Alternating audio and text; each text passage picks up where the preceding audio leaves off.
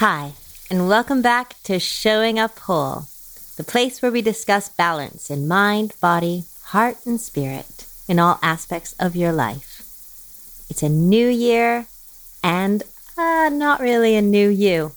We're discussing how to set intentions for a new year, ditch resolutions, and chart a path that's authentic to all you are. Hi, and welcome back. I'm your host, Christina Fletcher, and this is Showing Up Whole. It's a brand new year, isn't it?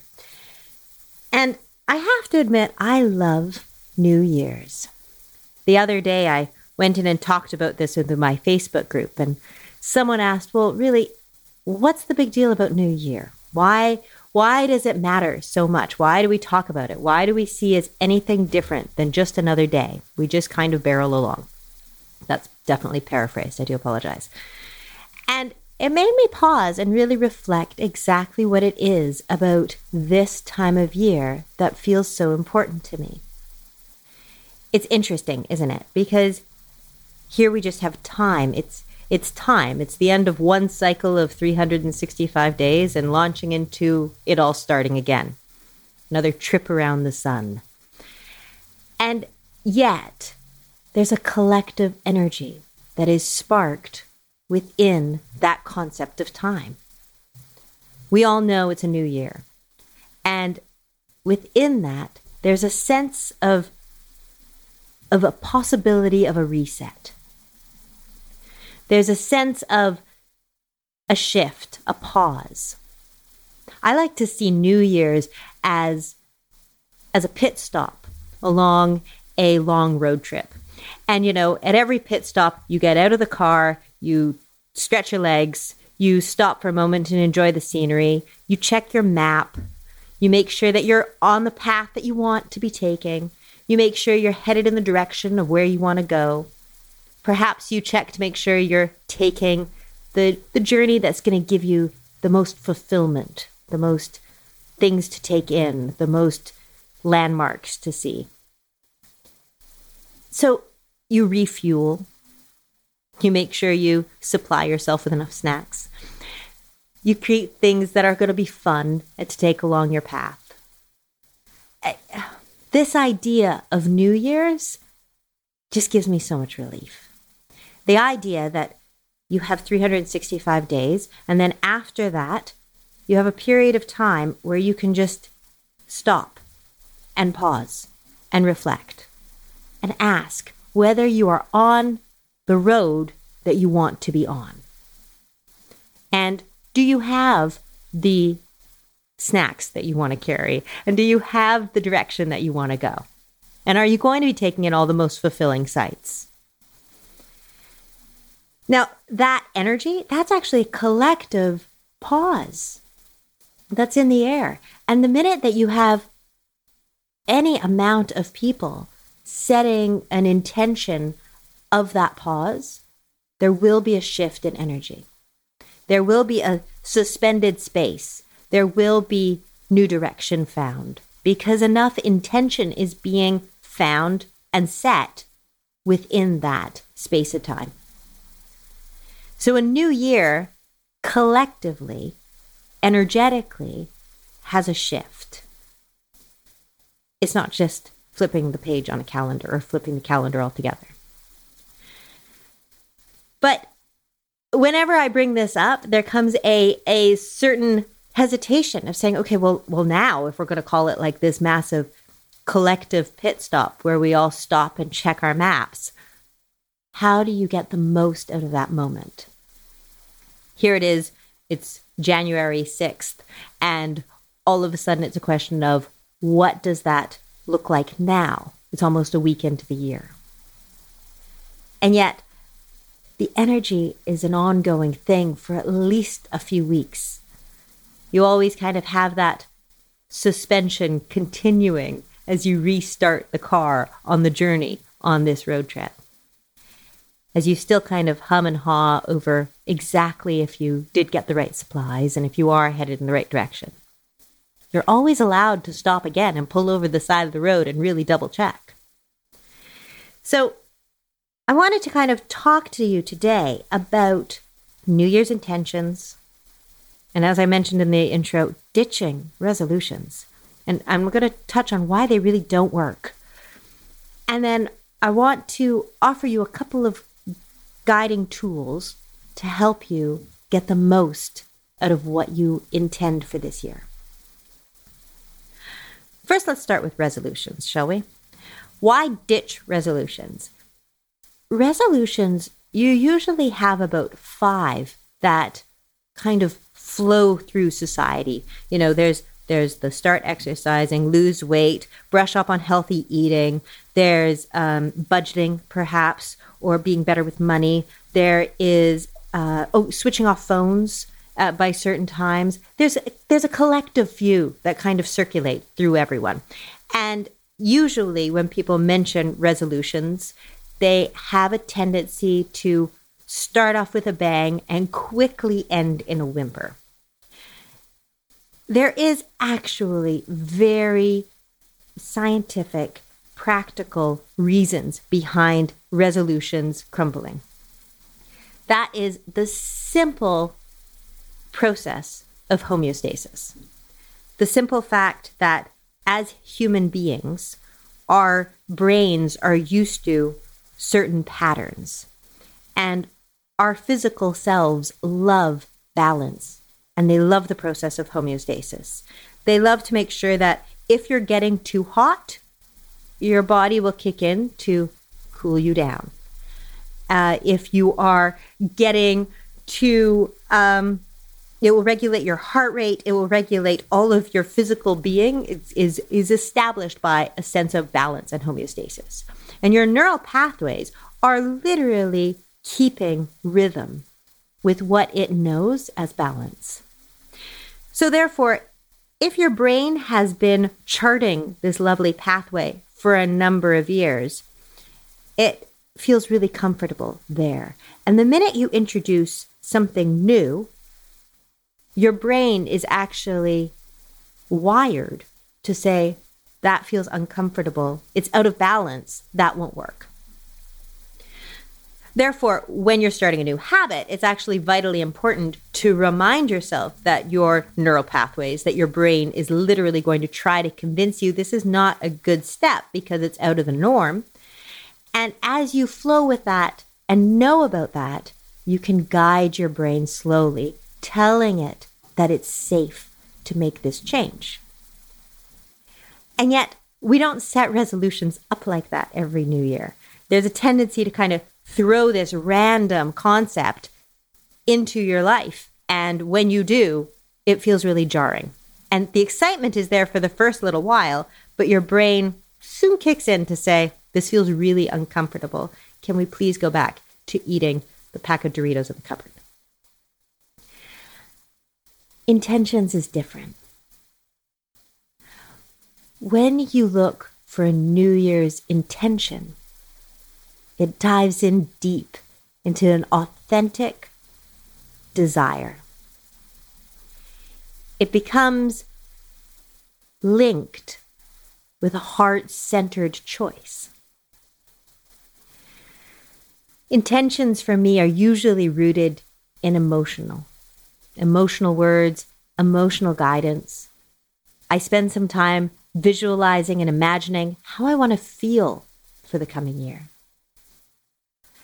It becomes about choosing snippets, images, snippets of energy that remind me of that intention. I can work energetically when I have that little package of intention. I can bring it into my life and see it unfold in front of me in every aspect of my life. Does that mean that you suddenly choose not to start new habits of eating? No, absolutely. You can definitely use setting the intention of healthy eating, but it's not about a forceful shift in how you eat. Rather, it's simply about finding the intention of being the person who eats healthier. It becomes about setting up a lifestyle from the inside out, that is intended rather than resolved. To me, setting resolutions versus setting intentions is really the difference between having an outside concept coming in versus finding the inner desire and letting it bubble out. I love setting New Year's intentions. It really is, for me, for finding the fulfilling route to take along that road trip. When I stop around New Year, and I had my annual workshop at the end of December where I led people through this process, and then I also have embarked on it for a few weeks over with myself. And I still am really relishing and enjoying the intentions for my own coming year. When I embark on this, it really does feel like I'm unfolding the map. I usually look back at where I've been and I review the path that I took to get to where I am. And then I look forward into the direction I want to go. Now, over the years, I've realized that this is a little more complicated than we often give it weight, because it really does split into a few various journeys. They do end up evolving into one, but you do have things like work intentions, like your business intentions. You have your livelihood intentions. You have your relationship and family intentions. You have your creativity intentions, your spiritual intentions, your emotional intentions, even things like learning and education intentions. You have all sorts of various paths within yourself, levels, aspects. And it's important that you look at all of them in front of you, laying way for all aspects of yourself before finding the intentions that seem to marry all of them. So how do you do that? It is very important to look back at a journey. Always. It's always good to keep glancing in that rear view mirror. To look back and go, what did I like? What didn't I like? When did I feel so much like myself that I just dropped into it? When did I feel whole? When did I feel not whole? When did I feel scattered? When did I feel like a small sliver of myself that was just a reflection of someone I used to be? What fills me with joy? What is the feeling I like the best? When you look back at your past journey, you learn so much about yourself. And then you learn what really meant something to you. It's really interesting, actually, even to write a rough guideline of basically reviewing your year, a quick, we did this and we did this and we did this. And when you do that, it's amazing the first priority stories that come to you. For instance, this year, I was shocked when I sat down and reviewed my year and found that one of the first things on my list was playing badminton with my family. We are the least sports-minded family probably on the planet. And yet, with the first lockdown in March, we had set up a badminton net. And we would just play. Even my husband and I would just start playing. And we'd be in the sun, and it was just this beautiful feeling space of playfulness. So when I looked through that, and I found various times in my year that felt that element of my life, I tried it on. I energetically allowed it to flow through me, and I realized that I wanted that as an intention for more of this. So, as I always pick words of the year, one of my words this year is playfulness. And I'm going to get onto words of the year in just one second. So, looking at your past year, and reaping the rewards really gives you clarity on what you want to intend for the coming year. And then once you've reaped those rewards, I usually do a releasing ritual of some sort to let the rest go. You leave the stories that you don't want to bring with you, the energy that you don't want to bring with you, you leave it in the year. And then you cross the bridge into the next. Setting intentions for the new year is really about finding those emotional spaces of what you want to feel more of. It's not about, oh, I want to make sure I do this goal and I want to make sure I do this and I really need to meet this many people or I want to make sure my kids hit these landmarks. If you do that, you can feel the pressure come into a year. And for me, a year is always just, standing at a new year, it always feels like fresh snow laid out before you, before anyone has actually walked on it. It's delicate. It's limitless. It's there fresh for the taking and fresh for the relishing and enjoying. And yeah, you can immediately, as soon as I say that, you can bring in all of the different triggers of like, well, actually, what about this circumstance and this circumstance and this circumstance? Things haven't disappeared because we're starting a new year. There's still all of the baggage that we're bringing in. And yet, what the magical key to setting intentions for a new year does is you have the collective energy of a new beginning.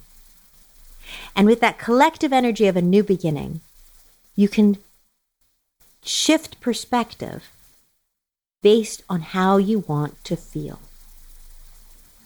You can look ahead at the year before you. You can see it as that untouched snow. And although you might know that underneath the snow, there might still be a lot of the same challenges and problems that you dealt with before, you can still ask yourself who you want to be and how you want to feel when dealing with that challenge. When did you feel the most yourself? And how does that feel? How does your deepest spiritual connection feel? And how can you bring that in to this new year? Who do you want to be? How do you want to deal with things? How do you stake your claim into the energy of yourself? Earlier on in this podcast experience, I talked about the frequency of you. Finding that energy, frequency that is yourself. This year, I find that I am talking and tuning into the concept of your own frequency of spirit. You have your own unique connection to a whole, holy life. Your spiritual life and spiritual connection to all that is different than anyone else's. Just as your frequency of yourself is different than anyone else's. So therefore, how can you bring the frequency of your truest, best self and tune into the frequency of your own sense of divinity? How can you tune into that and intend to live from that space moving forward? There will always be bad days. There will always be contrast. There will always be times when we get too much static on that channel. And yet, when you set the intention of finding that frequency throughout the year, that becomes an anchor. An anchor is something that grounds you when everything is all over the place. When all of a sudden one of those challenges get just too big, things like words of the year can remind you of who you want to be. I have 3 words that I usually choose. I usually choose 3 words every year. Last year, I loved and enjoyed the words buoyant. I had namaste. And then I loved the word juicy. I wanted to live a juicy life, something I could really sink my teeth into. And when I looked back at how those words had served me, I must admit, I found so many times that my life resonated with those words. Even things like starting a podcast, or some of the people I got to work with, or some of the conversations I had, they were buoyant and juicy, and I had a deep connection of namaste. This year, I actually thought about bringing those words forward again. And then I thought, nope, new year. There's a new depth within this experience. So, as I mentioned, I have playful, which means light and in flow and joyful.